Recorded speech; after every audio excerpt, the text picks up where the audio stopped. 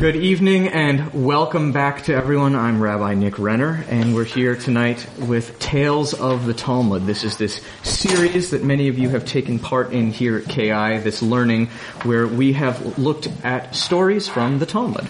The Talmud, the longest written work in the ancient world, is sort of two genres. It is legal material and then it is stories. It is wisdom literature. It is mysticism. All of these pieces that go back over 1,500 years ago, the beginnings of the rabbinic movement within Judaism. And we are looking at some of the motifs, some of the themes that come up in this era of Jewish thought and life, as well as some of the characters and some of the folks that emerge over and over again in our Talmudic stories. So this isn't the law class. That one's down the hall somewhere else, but we're here learning stories tonight. As a quick refresher, the Talmud, I'll toss this out there for folks who may not have remembered or have gone to rabbinical school. The Talmud is two separate documents. First, the Mishnah, which is the very first rabbinic writings. That means it's the very first writings that emerge after the writings of the Bible and biblical works. So the Mishnah is the first of those documents. It is redacted by the year 220. And then the Gemara is the second one. The Gemara then is a further set of commentaries about the commentaries and the stories of the Mishnah. Those two works together make up the Talmud. It's not entirely clear when the Talmud was finally redacted. That means when the Gemara was redacted. But probably somewhere between the year 600 and 800 or so. Furthermore, there are two Talmuds. There is a Yerushalmi Talmud, and a Babylonian Talmud, the Bavli. We mostly look at stories from the Bavli Talmud, and most of rabbinic and later medieval Jewish scholarship and thought engages with the Bavli, with the Babylonian Talmud. But the other thing to keep in mind is that it has probably gotten sort of shaped and turned and modified slightly over the years as well. So a lot of scholars, if they're looking to see the original material and something that would have been closer to the original writing, will oftentimes go to the Yerushalmi, the Jerusalem Talmud, even though it's a much more difficult text. But they have a lot in common. They're very, very similar. And all of this is essentially to provide a framing for it. This is all the rabbinic project. This is what the rabbis who were emerging at that time as the leaders of the Jewish people, this is what they're working on in following the destruction of the Second Temple. When the Second Temple was destroyed, that meant an end to the entire priest system, the Kohanim.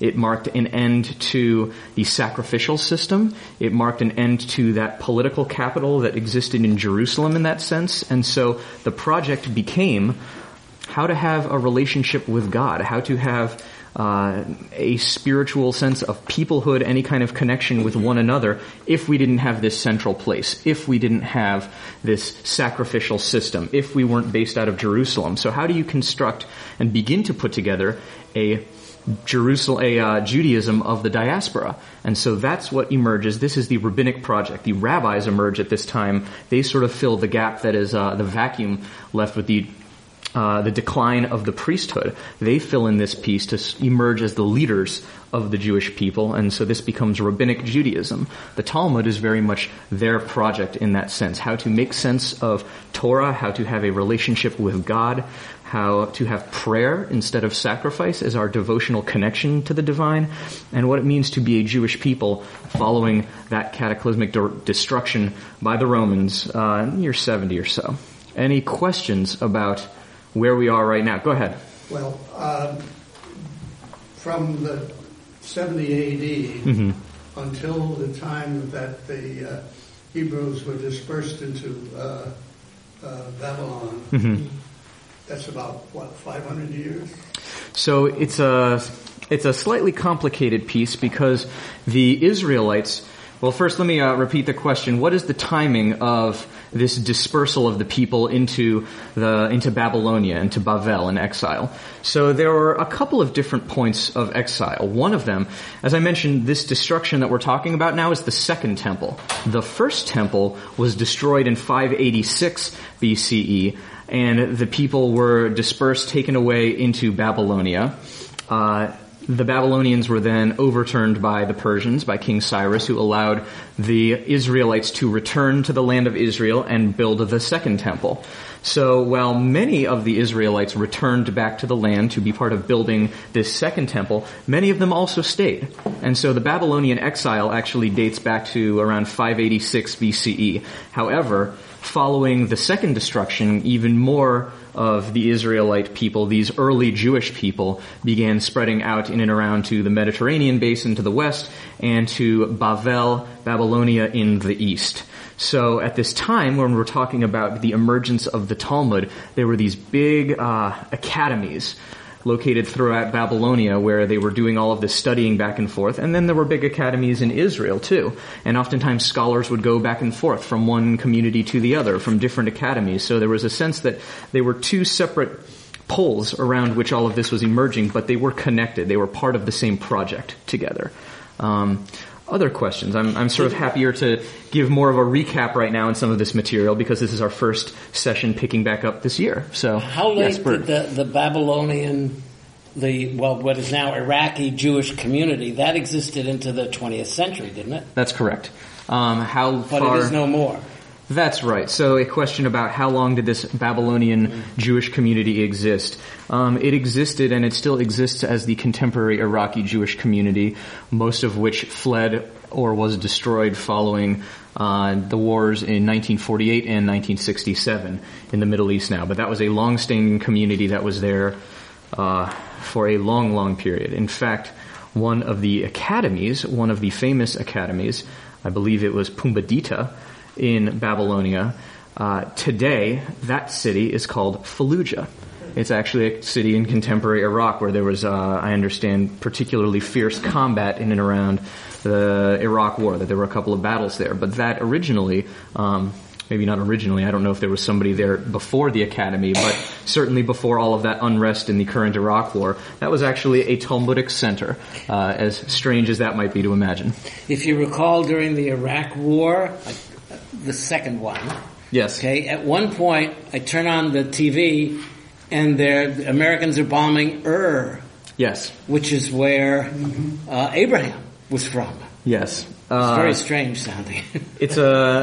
And we see this too in the land of Israel, both the resonance in terms of these ancient places, in Israel, in Syria, in Iraq, and their resonance through a lot of our biblical text, post-biblical, and Talmudic texts, and even further on into history. It's amazing the way in which these ancient resonances and histories and memories continue to remain with us in spite of current events. Other questions about this enterprise, the Talmudic project, the Rabbinic project? Yeah, Grant. So I get how the Talmud is useful for the rabbis at the time to expand on laws of the Torah and weigh in with their opinions about esoteric things in the Torah. But I don't appreciate or I don't understand what the purpose of stories that you focus on, what their purpose is. Okay, so the question was, it makes sense to have the Talmud to unpack all of these laws and these rules and figure out, okay, how do you live with Torah law? What does it mean? You have to unpack it and explicate it to some degree. But then what's the point of stories? Well, this takes us to another important point about the Talmud. Originally, this was all oral material. These were conversations, essentially. The thing emerged as this very organic conversation in and around what was called the Beit Midrash, this rabbinic study hall.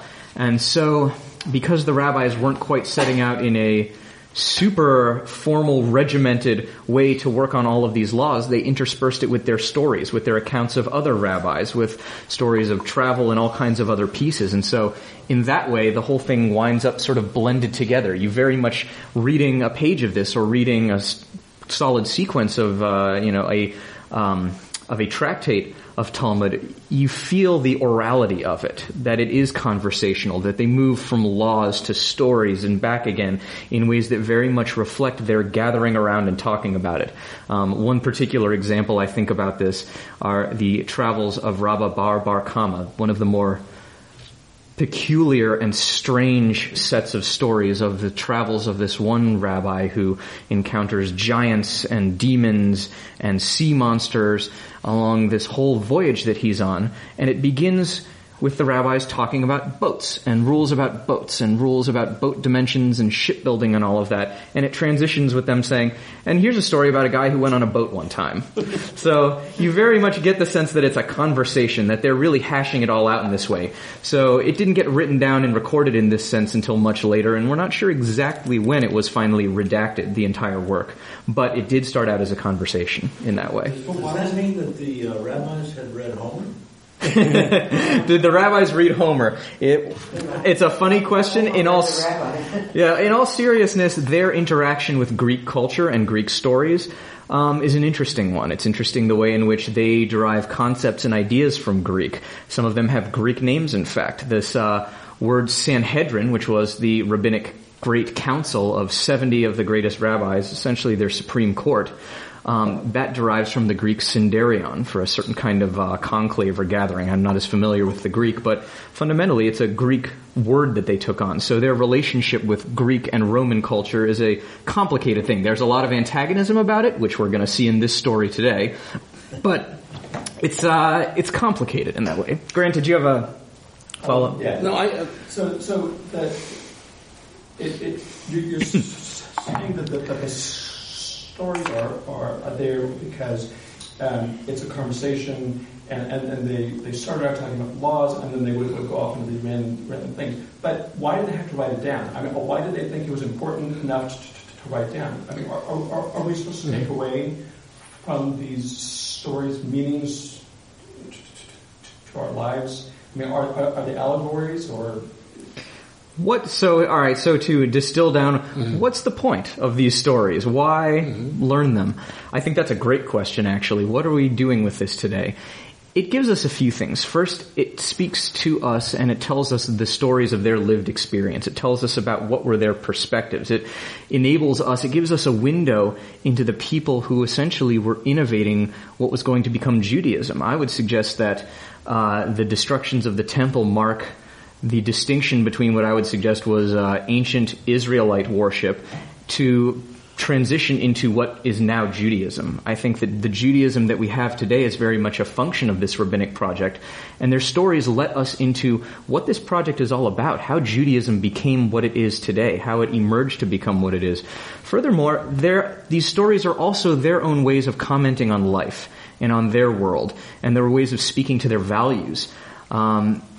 There's an interesting contrast I'll just give as an example. The rabbis talk about how on Purim it's traditional to drink so much that you confuse Mordechai and Haman, the protagonist and antagonist from the story, that's how drunk you should get on Purim. Well, immediately after that, they follow that with a story about two rabbis who were following this custom, and one of them actually kills the other one. It winds up being an interesting cautionary tale where they say, okay, this might be the law or the custom even around Purim, but here's the actual lived experience around it, and here's the danger of it. So let's actually hold both of these with a certain kind of contrast. So I think even if they aren't legislating in a very formal sense, they are teaching.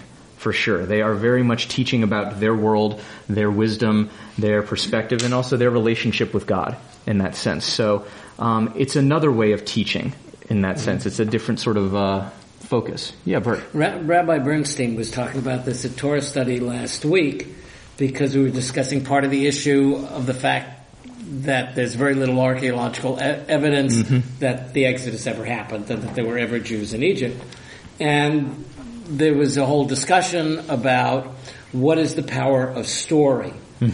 In English, when we say, oh, that's just a story, that's like saying, oh, that's not true. Because in many ways we've lost the sense that stories can convey truth. Because we live in a, quote, scientific age, and the only kinds of truth are those things that can be proven logically. And story really has always been, whether it be myth or legend, which we also consider to be not, quote, not true, a very important way of communicating. I was having a discussion with somebody the other night about this and talking about, well, we don't have stories, we've lost that because we're in a scientific age, and this person I think quite properly pointed out, no. We live in an age completely filled with stories. On television, politics, if you listen to our politicians without going into it, they weave stories. And while some of those are not, quote, true, in the sense they actually happen, they do express what for a lot of people are truths about certain people, or however you want to call it. So just because it's a, quote, story doesn't mean that it doesn't have a lot of truth in it. It right. just is a lot. It's not direct. Thank you, Bert, for some of that piece on story and narrative and history. The rabbis are not doing history. Mm-hmm. They are talking about historical events that we know took place. We believe that some of these rabbis and figures did exist and were real people who really lived. We believe that about many of them, actually. But the exact contours and exact dates and exact chronologies, they're not important to the rabbis. They're not doing history in that sense. So one of the other peculiarities of the Talmud is time is not exactly the most important thing to them, getting the timing, getting the dates, getting the chronology to line up. They very much tell their stories and talk about their discussion in this atemporal fashion where they pin an awful lot on this saying in Torah, Ein mukdam u'me'ochar b'Torah. There is no such thing as early or late in Torah. It exists in this realm beyond time. And so we even see arguments between rabbis that we know did not live at the same era. They might have missed each other by a couple of hundred years. And yet the Talmud sees fit to have them arguing with one another for the sake of the work, of the story, of the conversation. So I want to emphasize that they're not doing history in a classical Western sense, even though they are interacting with historical events, historical places, and I'm happy to delve into some of those pieces and look at where the history intersects, converges, or diverges with the rabbinic project and narrative. Another question or two, and then I want to get into our work here. Go ahead. Follow up with Bert said, I have read, maybe you have also, that one of the purposes of women gossiping together is so that they and everyone know what the morals are of that time and day. And so if they're talking about someone, this woman doing that and that woman, did you know that reflects the morals. So when you speak about the female voice in this, here's another piece that's worth mentioning. Women are largely absent from the Talmud. We're going to see a story here today that actually looks at the role of the female role in contrast to certain kinds of rabbinic ideals and the way in which those clash, but female voices are largely absent. Furthermore, voices of people who were not educated, who might have been poor, who wouldn't have had the same training are largely absent. Most of these stories we understand to be this conversation going on amongst the societal elites in this sense. It isn't the most democratic work that we have here. We're seeing what really reflects sort of the ivory tower of the Beit Midrash, of the rabbinic study hall as they're working on this project. It is a critique that's fair to hold in mind as we engage with these stories. And we're going to see here that they're not, the way in which gender plays itself out in the rabbinic narrative is not something that's always clean or neat. Are there any other questions before we jump into the story? A couple of questions. Two more. Let's see.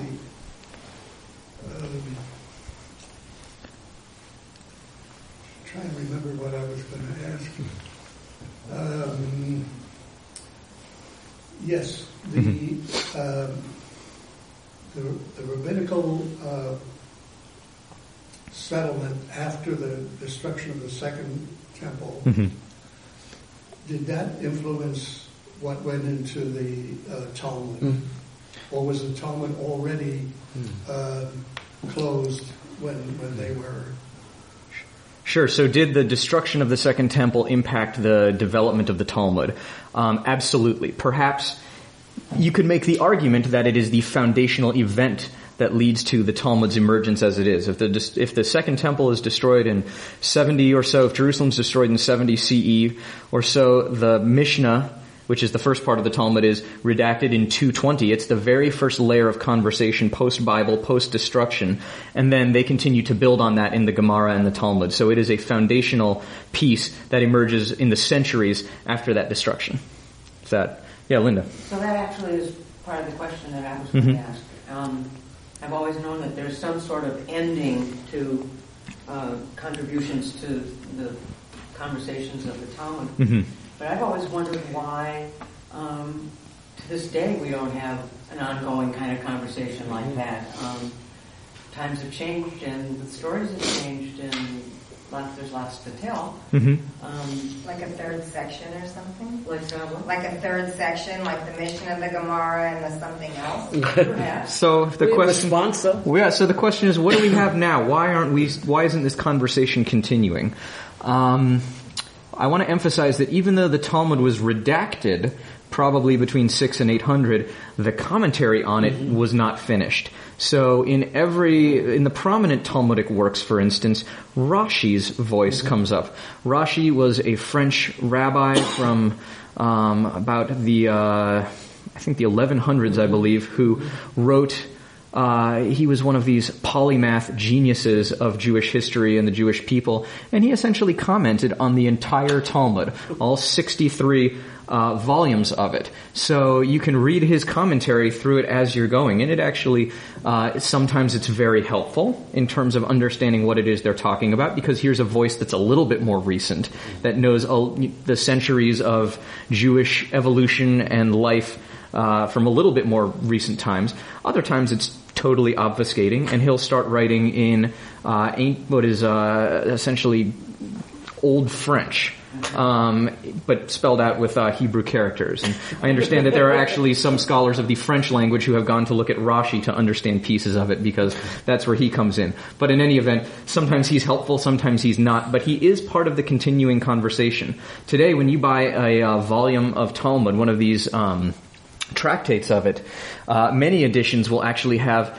a section, another little piece in it, that talks about what the contemporary halakha is. Because they understand that the development of Jewish legal codes in the medieval era means that Talmudic law is often not what is followed in Orthodox halachic Judaism today.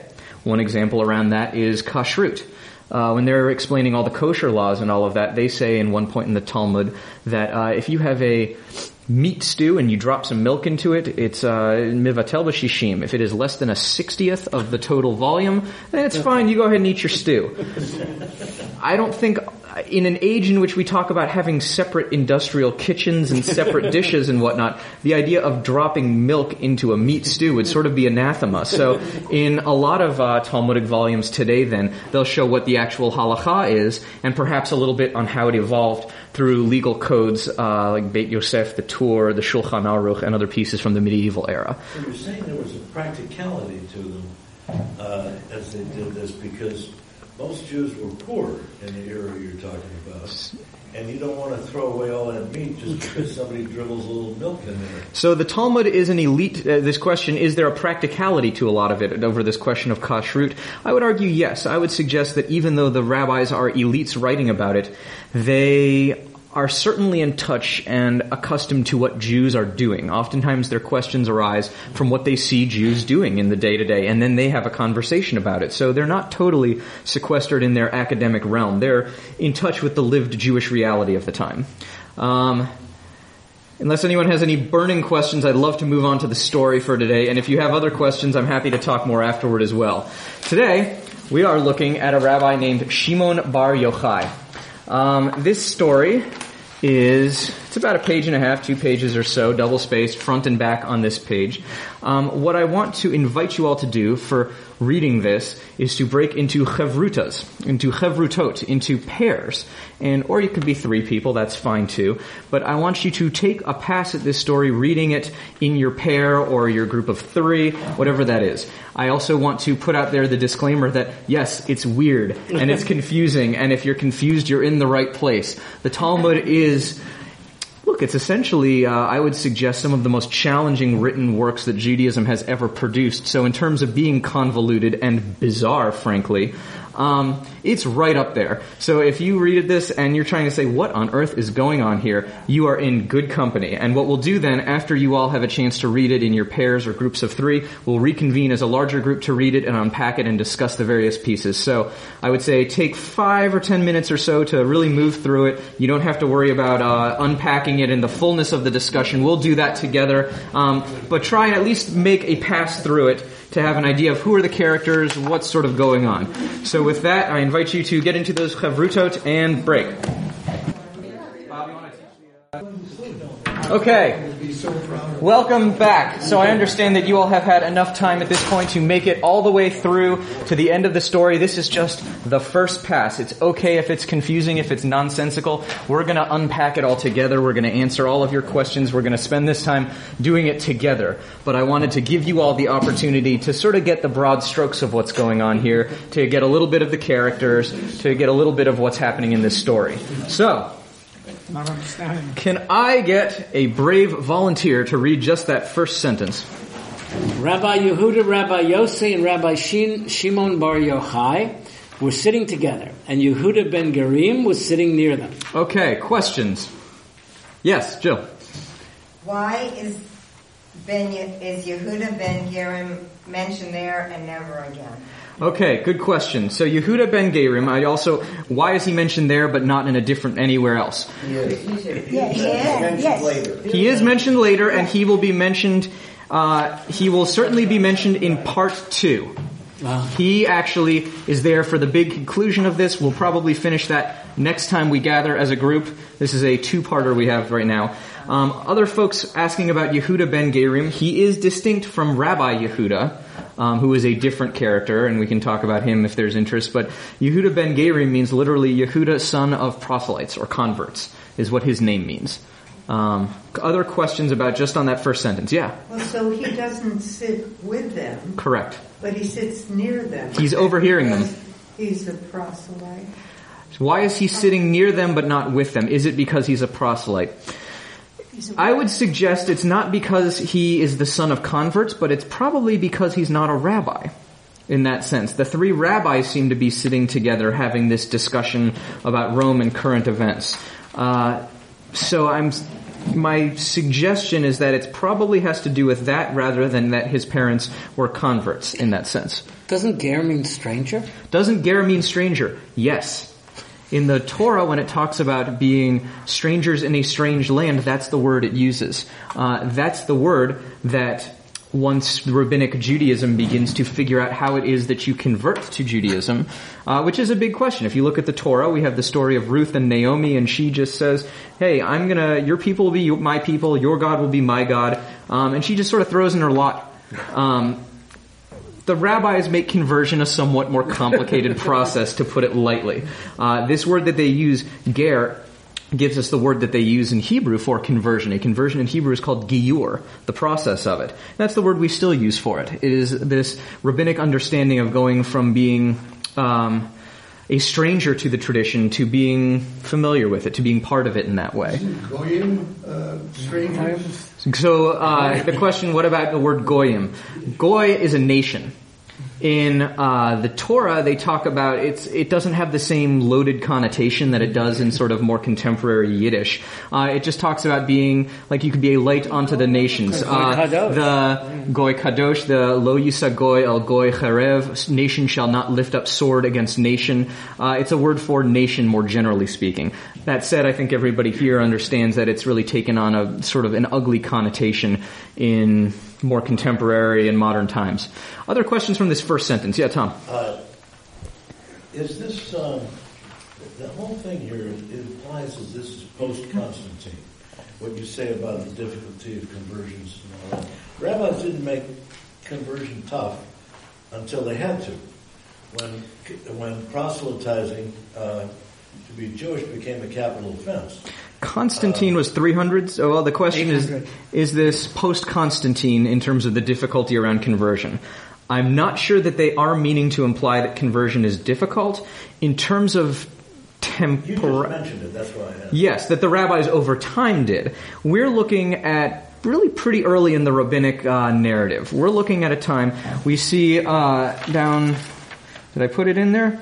Yes. So the emperor they're talking about is Hadrian in this time. Pre-Constantine. What's that? He's pre-Constantine. Yeah, like probably 130 or 140 or so. I think 130 something. I'm not positive on the exact date. So we're thinking 130 something CE for the timing of it. Giur, as a process, conversion, may not have been that difficult at this time. I would have to look more into it, but it certainly doesn't have the same fullness of ritual and challenge that it has with some of it. There are early works talking about Hillel and Shammai where they talk to potential converts to Judaism and they tell them things that are difficult or easy, and there's a tradition where they turn somebody away 3 times. There's a whole range of stuff, but we're sort of at the beginning of Giur, of conversion, in the sense that we would inherit it as Jews today. This is what I would say about that. Other questions about just that first sentence? All right, so let's continue onward. Does anybody want to take that second sentence for us? Read it aloud. Go for it. Rabbi Yehuda started by saying, how beautiful are the works of this people.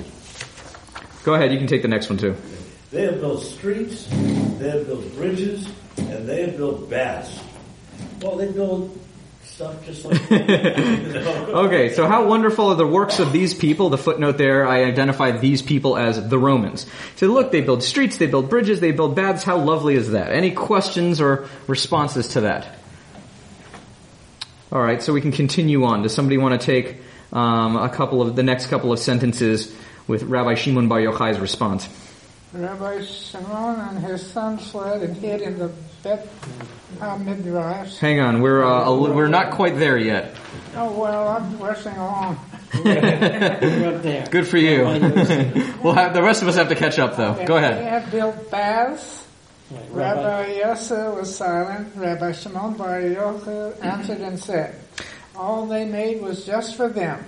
They built markets for prostitutes. They built baths to rejuvenate themselves and bridges to levy tolls.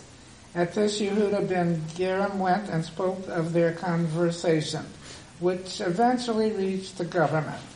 They decreed, Yehuda who praised shall be praised. Yosef who was silent shall be exiled to Sippore. Shimon who spoke ill shall be executed. Okay, so that's a good chunk to take here. Questions about this piece. So, Rabbi Shimon Bar Yochai responds, all this stuff, that's not so great.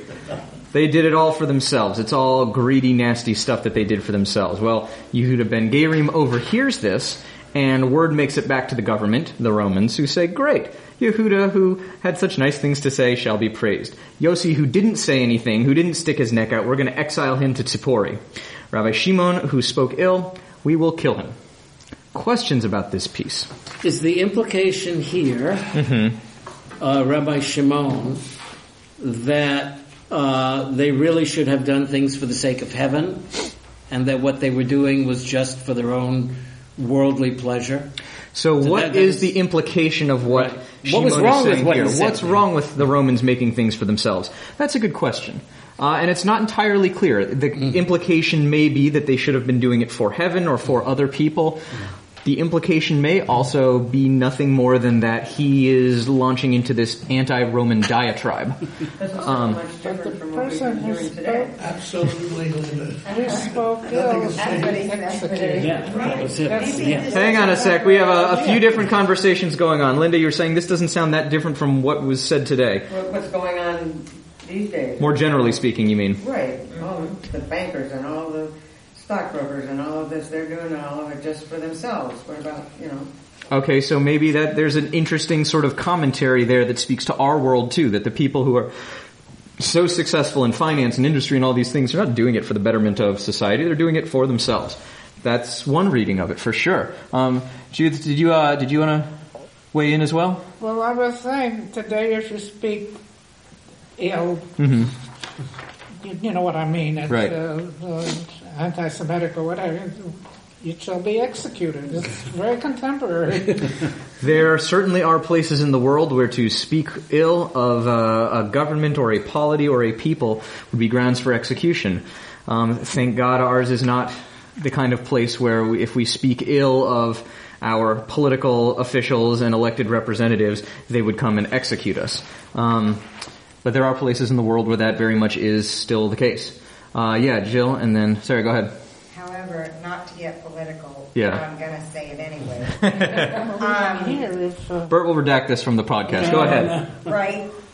So when Garum snitched and it reached the government made these decrees. And so that's one comment. It wasn't the rabbis, it was the government. Mm-hmm. And there are people now in the government-ish who say, kick these people out, or these people this, or, in our government and another government. So it's really not that far from today. The fact that, so this piece about perhaps it's closer to our own time, that here we have a government, this Roman administration, drawing lines about who's in and who's out, who's part of the society and who's not. This speaks to certainly the tension of this era. It speaks to some of the tensions in our own society as well. Go ahead. Maybe it's a cautionary tale that better be careful to whom you say these things, and when you speak ill, it can have terrible consequences. Maybe there is a cautionary element to it. I think that's a great comment. Be careful who you say such negative things to across the board. Robert, did you... It's also interesting that even he who didn't say anything gets in trouble. And the rabbis in the Torah even cautions us not to stand by and do nothing when something is not right. Mm-hmm. So it's interesting that, Rabbi Yossi gets exiled to Tzipori. I'll take just a moment to look at that, actually. Is he exiled? Tzipori is a very interesting place, actually, back then.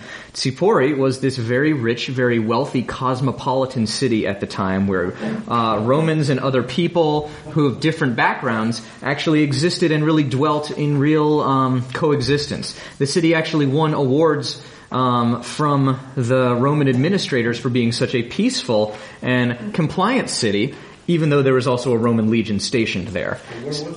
Tzipori is in the Galilee. It's a little bit north, actually. I am hoping that on our Israel trip this summer that we'll get to go see there and see some of the excavations. It's beautiful what you can see in terms of the mosaic art, the construction of these old synagogues from this same era.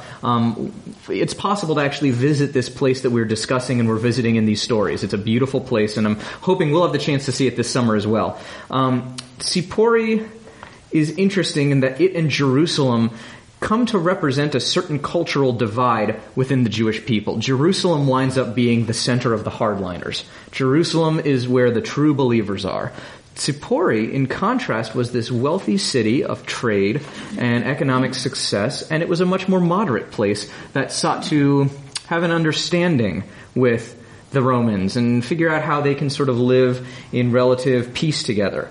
There were coins minted in this city around the same time of the Great Revolt, 118 or so, that actually talk about it as the city of peace. So there's a lot of interesting history there. Later on, the Sanhedrin gets established in Tzipori by Rabbi Yehuda Hanassi. Well, he doesn't establish it. He moves to Tzipori and becomes the head of the Sanhedrin. This is the same Rabbi Yehuda we have here in his younger days. He's the guy who's eventually going to go on to become the political leader and the founder of a great rabbinic dynasty, the head of the Sanhedrin. Nasi is his... it means prince. It oftentimes gets rendered as the patriarch, the political leader of the people. And that gets established in Tzipori. So it becomes this very culturally, religiously, and historically significant city. So this question of, maybe that's not so bad that Yossi got shipped off to Tzipori. Maybe that's not bad at all. But he was just silent. He was just silent. He was silent. Mm-hmm. Yeah, but being exiled nevertheless was... Perhaps it's a dislocating thing, but he does get sent to this, it is kind of benign. It winds up being this big center of Jewish religious and cultural life, in particular after the destruction following the Bar Kokhba revolt. Bar Kokhba revolt from year 132 to 135, the Romans ultimately put it down and destroy much of Judean life in and around the land of Israel, much of the people. Tzipori is largely spared because it doesn't take part in the same violence. So, the legacy of Tzipori is very different. So what kind of a punishment is it to be exiled there? It's a question we can continue to hold as we continue in the story. Other questions on this part, or are we ready to move on? Is that related to Zipporah? Tzipora, his wife? I don't know. That's a good question. Literally, it means Tzipora is a bird. Tzipori has to do with bird etymologically in the Hebrew. I'm not sure what the connection is there, but that is but even Tzipora today is a name in modern Israel. If you see politicians named Tzipi, for instance, that's a shortening of Tzipora, this same word for bird. Does somebody want to take, I don't know, the next few sentences? Rabbi Shimon and his son fled and hid in the Beit HaMidrash. His wife brought him bread and a jug of water, and they ate. But when the decree became even more severe, he said to his son, "Women are of weak resolve, and she may be tortured and expose us." So they went and hid in a cave.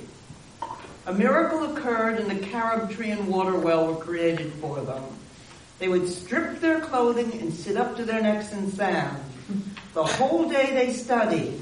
And when it came time for their prayers, they got dressed, prayed, and then undressed so they wouldn't wear out the clothing. In this way, they dwelled for 12 years in the cave. Okay, questions? Well, actually, I want to preempt a question that I heard from a couple of different Chevrutot groups. Did the wife of Rabbi Shimon Bar Yochai go with them into the cave? All of the traditional understanding is no. That they were worried about her being an informant or informing on them in the government. And when we talk about their emergence, it really is only the two of them, which is why the text is read that they essentially abandoned her in the Beit Midrash and went and hid in this cave. Questions about this piece? Plus, they wouldn't have gotten naked like that with her. That's true, too. They would not have gotten undressed like that because it would have been impious in that sense.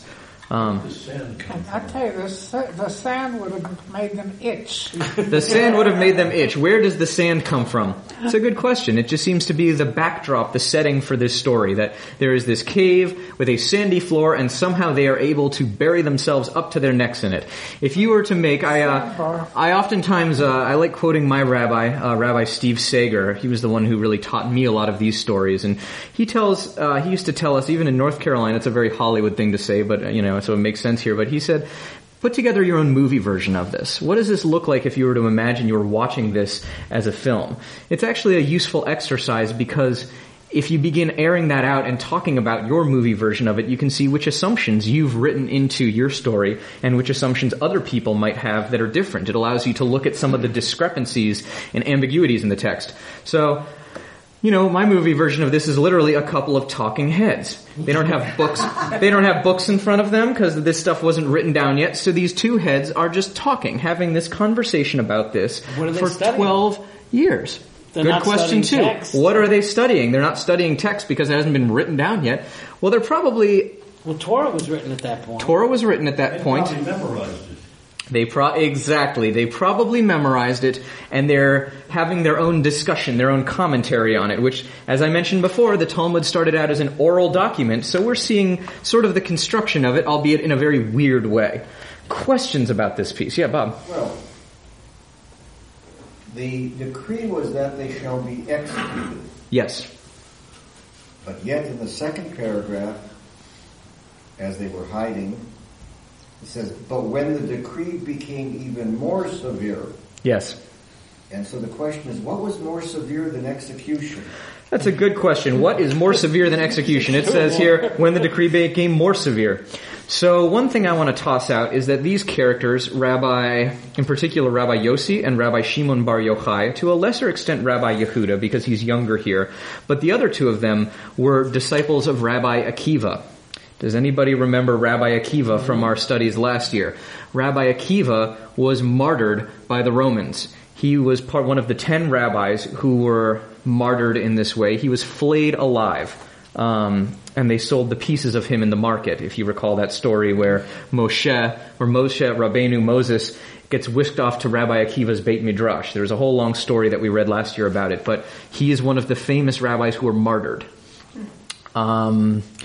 I imagine martyrdom in that fashion might be worse than pure execution. It might refer to torture prior to execution. I mean, that might be That more could too. severe.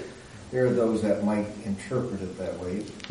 Ultimately, we can only speculate. The reason I mention Rabbi Akiva's martyrdom is because he was a teacher and a real impact on Shimon Bar Yochai. He was one of the formative figures in Shimon Bar Yochai's development. So, I think it stands to reason that Rabbi Shimon Bar Yochai would have the experiences of Rabbi Akiva very, very central in his own mind when figuring out what he's going to do. Reuben, did you have a thought too? Well, I'm just saying, somebody can be an outlaw, but how serious is the government about wanting to catch him and execute him?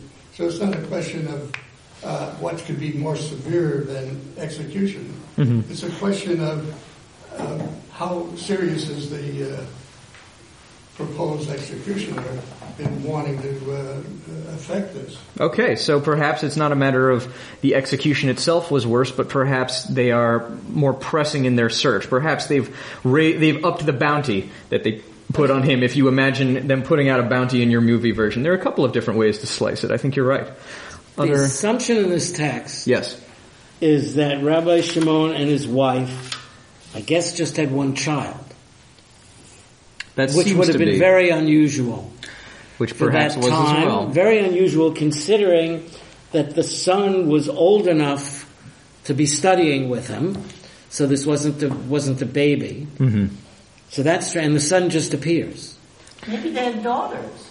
They could have had daughters. But their daughter, it doesn't say their daughters went with them. No. So we don't know what happened to their daughters. The other question is, could they have had other sons who weren't as learned? Because by the time they're coming out, I'm skipping ahead a little bit, but we see his son gets talked about as a rabbi later on.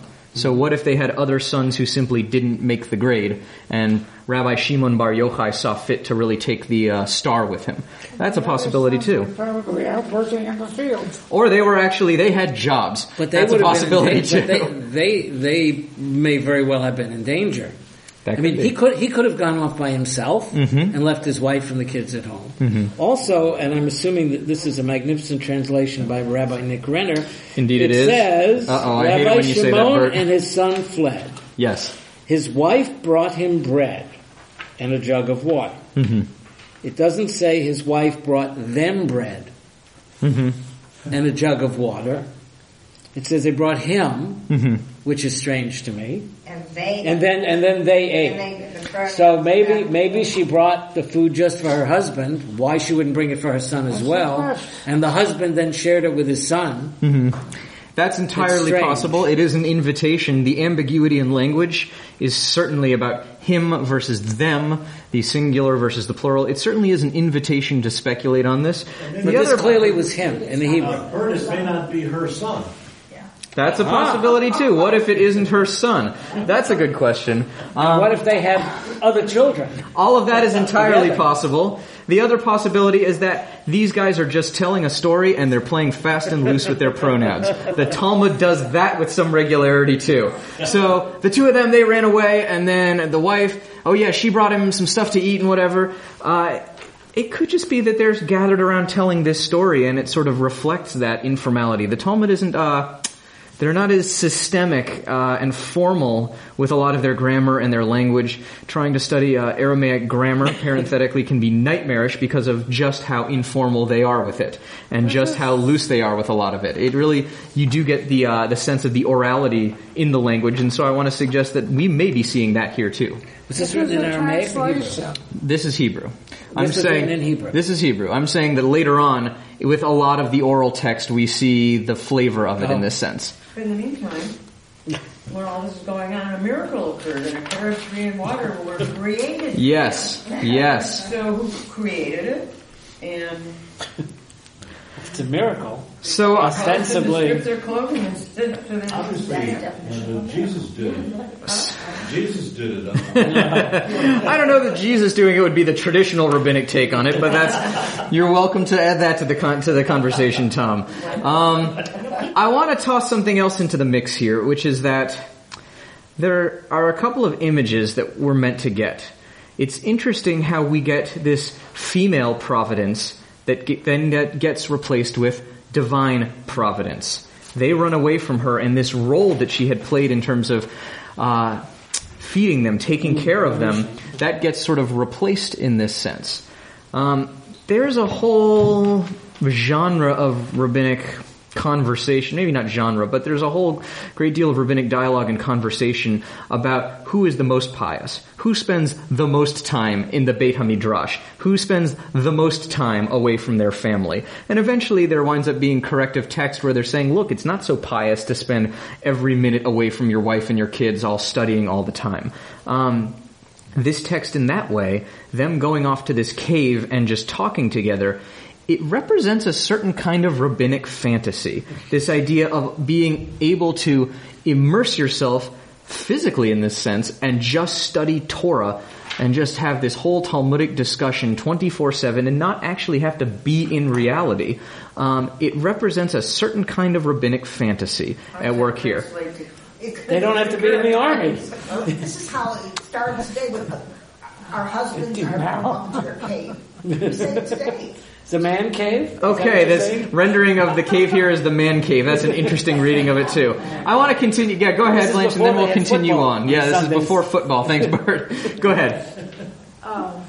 Isn't it a fantasy that a person could be in sand up to his neck all day? What about elimination? What about eating? Yes, it is. The whole thing is a fantasy. That they lived their entire lives buried in this way, studying all day, every day, all the time, and the only thing that they came up for was prayer.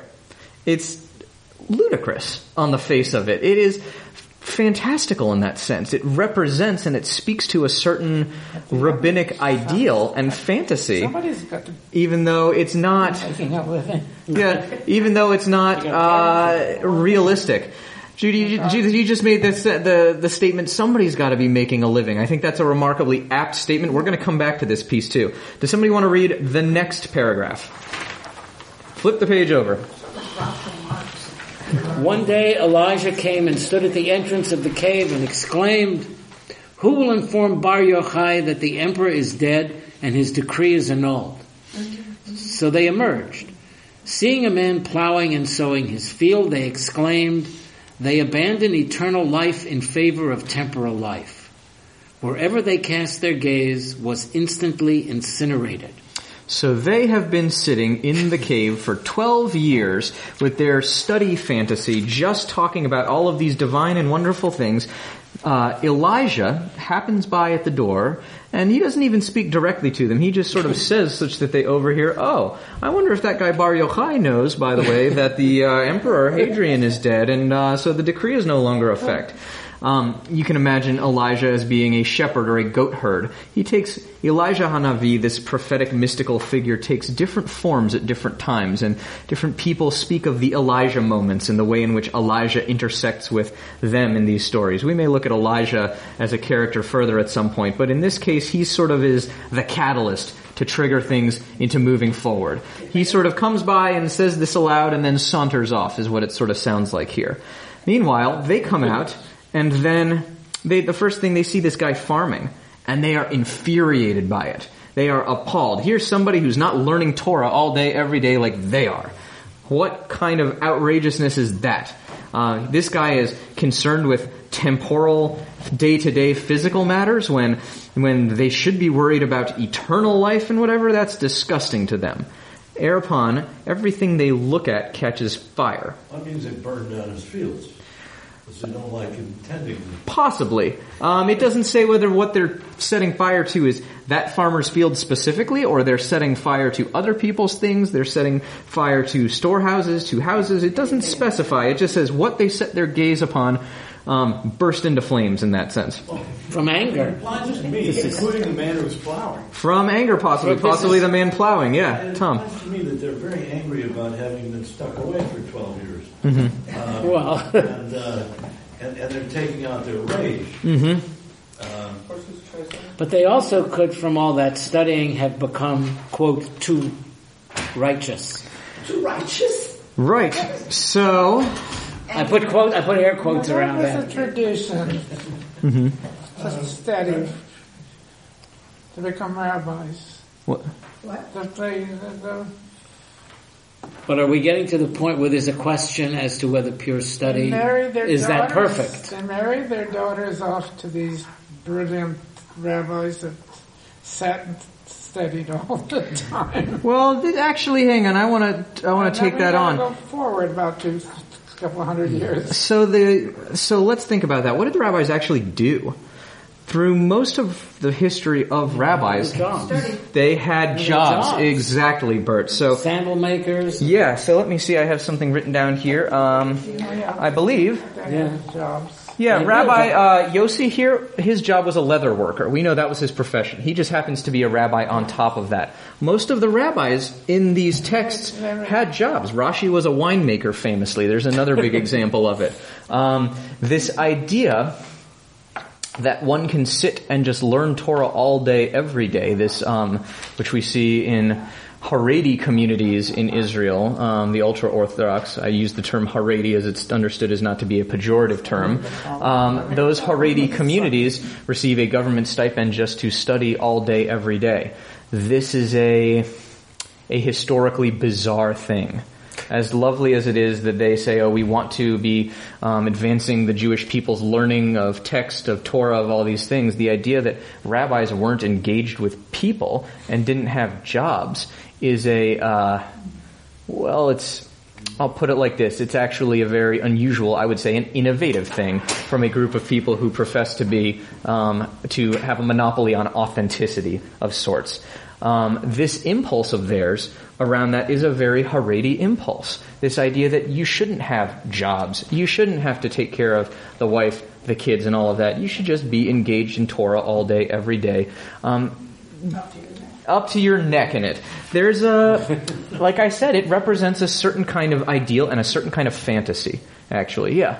But there's destructiveness yes. in that ideal because wherever they cast their gaze was instantly incinerated by their disrespect, by their judgment.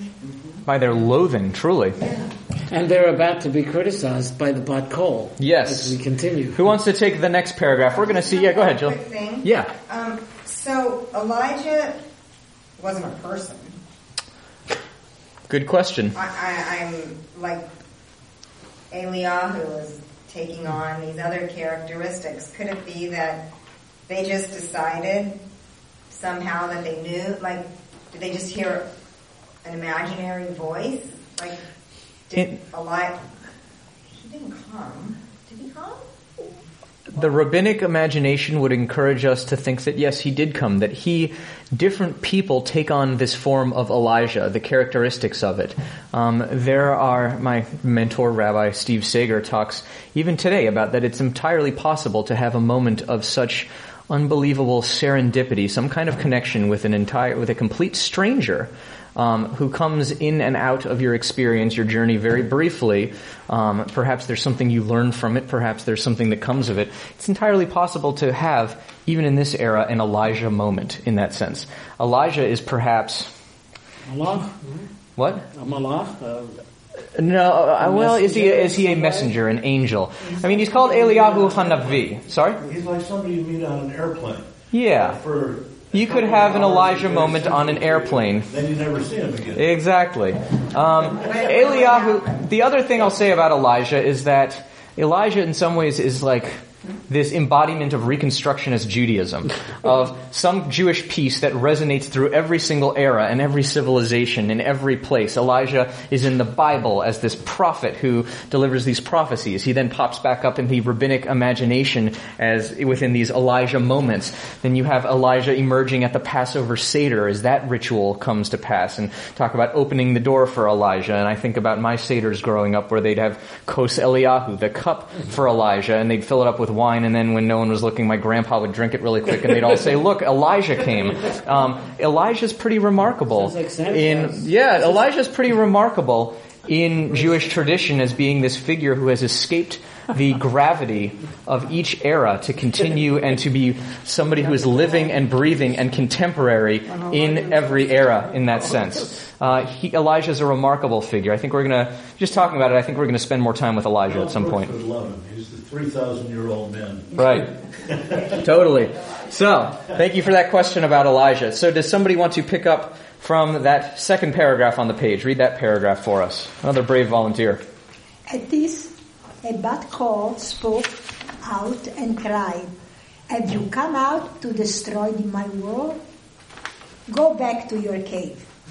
So they returned and lived there 12 months, saying, "The punishment of the wicked in Gehenna is limited to 12 months." After this, a bad call spoke out and said, "Go forth from your cave." At this they came out. Wherever Rabbi Eliezer wounded, Rabbi Shimon healed. Rabbi Shimon said to him, "My son, you and I are acceptable for this world." Okay. So, they're setting fire to everything, and this divine voice, the Bat Kol, rings out and says, "Did you come out to destroy my world? Go back in your cave." That they somehow think that they have come out and they have some sort of mastery, that they know better than everyone in the world. And the divine voice calls down and says, "No, you're out here destroying my world, the divine world." In some ways, their cave, despite the fact that it is interior, it is the inside, is actually exterior to reality in that sense. The cave puts them outside God's world in this way. Questions? Gehenna. Gehinnom. Yes. Great question. Gehinnom is... Yes, that's exactly right. Gehenna also is derived from Gehinnom in the Hebrew. It is different from Sheol, from the pit, this idea that gives us our formulation around hell. Gehinnom gets rendered, we see it originally in the Bible as this place where the destruction of evildoers occurs. It's this place where idolaters and those who perform human sacrifices are destroyed in the biblical imagination. In the rabbinic narrative, it gets transformed. It becomes a purgatory of sorts. Evil souls are sent to Gehinnom for 12 months. After 12 months, they are either fit for Olam Haba, the world to come, or they are destroyed. So Gehinnom becomes this place of punishment, of purgatory, of wringing out the wrongdoing. Now it's interesting that they talk about Gehinnom here. It becomes this dual image to the first 12 years, where the cave for them allows them to live out their fantasy. The cave for them is this place where they don't have to deal with the world and its concerns. They are provided for. It's a paradise of sorts. It actually, I would suggest, is meant to evoke Gan Eden, the Garden of Eden, this paradise place. And they come out of that with their judgment and their loathing and their destruction. They're sent back into it, but this time it's Gehinnom. It goes from Gan Eden to Gehinnom, the same place, but what changes is their relationship with it and with the rest of the world. So they are sent back in. I want to ask you a question. Yes. Why they stay 12 years? 12 and 12. And now 12 months. To the What is the 12? That's a great question. There's always an invitation when we have numbers to wonder what is the significance of these numbers. There are 12 tribes. The Gehinnom has this 12 months. They are there 12 years. There's not one definitive answer to that. It's an invitation, I think, to ask these questions, to wonder, does it represent in some ways the totality of Jewish peoplehood if it's evoking the tribes? That's a question too. Is there a gematria of 12? That does not... There, I'm sure, are many of them. I have an iPhone app, iGematria, which we could play with, but I left my phone in the office. So I don't have iGematria. We can't play with Gematria right this minute, but it is an invitation to play with the numbers in that sense. One more question. Hang on a sec. Yeah, go ahead. Before they say women are of weak resolve. Yeah. Now, the bad call is the voice of a woman. Yes.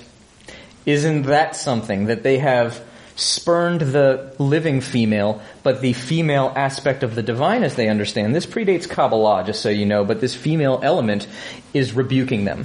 is telling them, sending them back into their cave. I think you're absolutely right to pick up on that dynamic, that they somehow think that they are above or better, or they are judging the feminine. Well, this thing is a corrective to them in that sense. It's not the mother. Does bat kol literally, doesn't it mean daughter of a voice?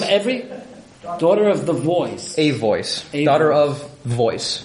It's a little non-specific, and I think it's actually meant to be non-specific. It's meant to speak to this transcendent experience of the divine that is a little tricky in terms of if you're trying to make your movie version. What exactly would that look like?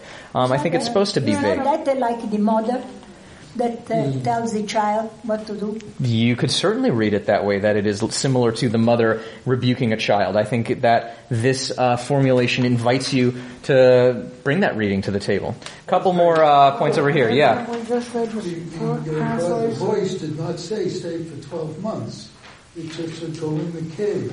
Mm-hmm. And somehow they found a rule that said you should 12 months in the city is the maximum.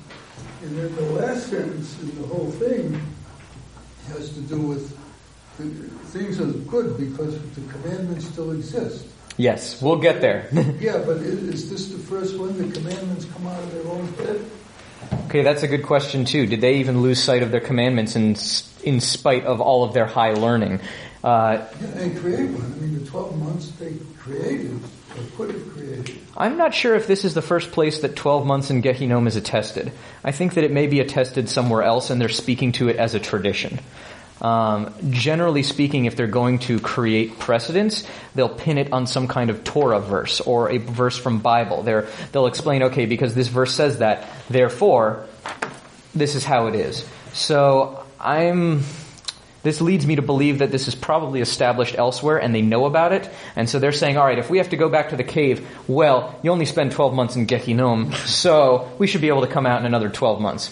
So, but it's a law. This is why I'm relating it. They perceive it as a law. As a principle of some sort, yes. Well, they must have made some sort of transformation in their behavior during those 12 months because it says, my son, you and I are acceptable, but Rabbi Eliezer was not behaving very well. So where did he come from? Where did Rabbi Eliezer come from? That's his son. That's his son. Rabbi Eliezer is his son. Okay, because he's not I could have put a little bracket in there saying that, yes, he's not named. So the son is Rabbi Eliezer. Yes, and the rabbis were accepted, both of us. So he's not named until this point, which perhaps is instructive, but the rabbis who would have been talking about this would have known that, of course his son is Rabbi Eliezer ben Shimon, in fact. Would be his name. You could look him up. Yeah. They would have known that, his son, that must indicate him. It's always a question to me when writing this out, do I want to write all of that out even though the literal text doesn't say who that is? No, even though it's implied. Right, so it unfolds itself over time. So it's always a question. Translation and rendering this into another language is, I would suggest, an art rather than a science. So particularly where the rabbis take so much for granted and assume. I want us to, let's get to this last paragraph and wrap up here. This question, Linda, that you brought is, are they really reformed? Did this change them? We're going to have to revisit that in Shimon Bar Yochai Part 2. We're going to come back to this. This story actually continues forward. I didn't give you all Part 2. We're going to do it next time, but the story continues forward. So does somebody want to read that last paragraph? On the eve of Shabbat before sunset, they saw an old man holding 2 bundles of myrtle and running at twilight. They asked him, "What are these for?" He replied, "They are in honor of Shabbat." They responded, "But shouldn't one suffice?" He answered, "One is for remember, the other is for keep." Rabbi Shimon turned to his son and said, "Look how precious the commandments are to Israel. At this his mind was eased." Okay. So those 2 words, keep and remember, perhaps you've heard them before during the Lachad Odi prayer every week. Shamor v'zachor b'dibor echad. This idea, shamor, to keep, zachor, to remember. And we get that from Torah. The commandment, the actual commandments around Shabbat, we get from, if you look at the footnote there, Exodus and Devarim here. The Exodus one, it says, Zachor et Yom HaShabbat l'kadsho. Remember the Sabbath day to sanctify it. And then the keep one, the one from Devarim, says, Shamor et Yom HaShabbat L'Kodsho. It's almost the same, except that verb is different. So there we have observe or keep. Shamor, this word for keeping, for guarding. Zachor being about memory, for remembering. So the rabbis also, they spend a lot of time on this idea of keep and remember, and how are those the same thing? How are those different verbs for the same commandment? So here, they see that this guy has two bundles, and they ask him, well, why do you have the two of them? He says, well, it's because of Shamor v'Zachor. It's because of keep and remember. So at this, they say, okay, well, maybe the people of Israel are connected to the mitzvot. Maybe they aren't so far afield. Maybe they are in touch with Shabbat. His mind was eased. Is the reference here to mitzvot in general or to the Ten Commandments? Because the Shamor and V'Zachor are both in the Ten Commandments. That's right. They are in the Ten Commandments, and those also come up. I mean, what it says is it's talking about the mitzvot. Oh, it's not, in general, mitzvot. Yeah, it's not talking about specifically the Aseret HaDibrot, the 10 Commandments. I could have left that as mitzvot as well. Okay. And perhaps that would have been more precise. Yeah, they're talking about how lovely it is that the mitzvot are precious to Israel. So here's a really interesting thing for us to take. I'm going to wrap up here. I recognize we're almost out of time. We're dealing with these folks for whom piety is of the utmost import. It's this Haredi impulse to somehow sequester yourself into a holy space or study and not actually interact with the world. And here we have actually God intervening to show that you can take all of that too far. Yes, the world around you is imperfect. Yes, the world as we have it is not this place where we can only bury ourselves in piety and in study and abandon our families, abandon any kind of reality, any kind of lived experience, any kind of action taking part in this world. It's not okay just to sit around and study the mitzvot day in and day out. You're supposed to do them at some point. You're supposed to actually be part of the living, breathing world. And we understand that the world is not perfect. There's a suggestion here that perhaps that's why this whole thing hinges around Shabbat. That Shabbat is this time of rest. It can be a time of rest from our work. It can also be a time of rest from being faced with reality, being faced with the imperfections of the world around us that we deal with day in and day out. That said, we can't retreat to the cave and just forget about it all and have this idealized painting of what reality is with our study in this perfect little paradise. That's not for us to do. That, in fact, can even have a corrupting influence. We see here that it's not that they are uplifted in their piety, in their learning, in their wisdom by dwelling in the cave. They're actually corrupted by it. The fact that they are not taking part in the world, they are only learning about mitzvot rather than doing them, has a corrupting influence on them. They emerge damaged, essentially, from the experience, and it's for them to try and come back from that. I want to put a bookmark in it here because I think Linda asked the relevant question, which is, well, were they reformed? Did they manage to come back to the world of the living, the world of action, the world of reality? Did they manage to come back from this fantasy land that they were in? First from Gan Eden, from paradise, and then later reconfigured as Gehinom. Are they intact after that? What is going on with the two of them? These are all questions we're going to hold for next time. And next time when we resolve this, I'm actually going to tell you a little bit about Shimon Bar Yochai and his resonance in contemporary Judaism, as well as his place in contemporary Israeli society. His is a remarkable legacy that has played out in the Jewish people for generations and generations over the centuries. He, much like Eliyahu Hanavi, Elijah the prophet, he doesn't come back, but he is still alive in terms of his legacy and his meaning and his merit in ways that very, very few of these rabbis are. So we're going to spend a lot more time with Shimon Bar Yochai, with this great rabbi, for his learning, for his brilliance, for his thoughts, also for his faults and his flaws and his inabilities to square this idyllic fantasy world of his with the lived experience. So it's a pleasure, as always, learning with all of you. We'll put a bookmark in it here, and I look forward to continuing the conversation. Have a good night.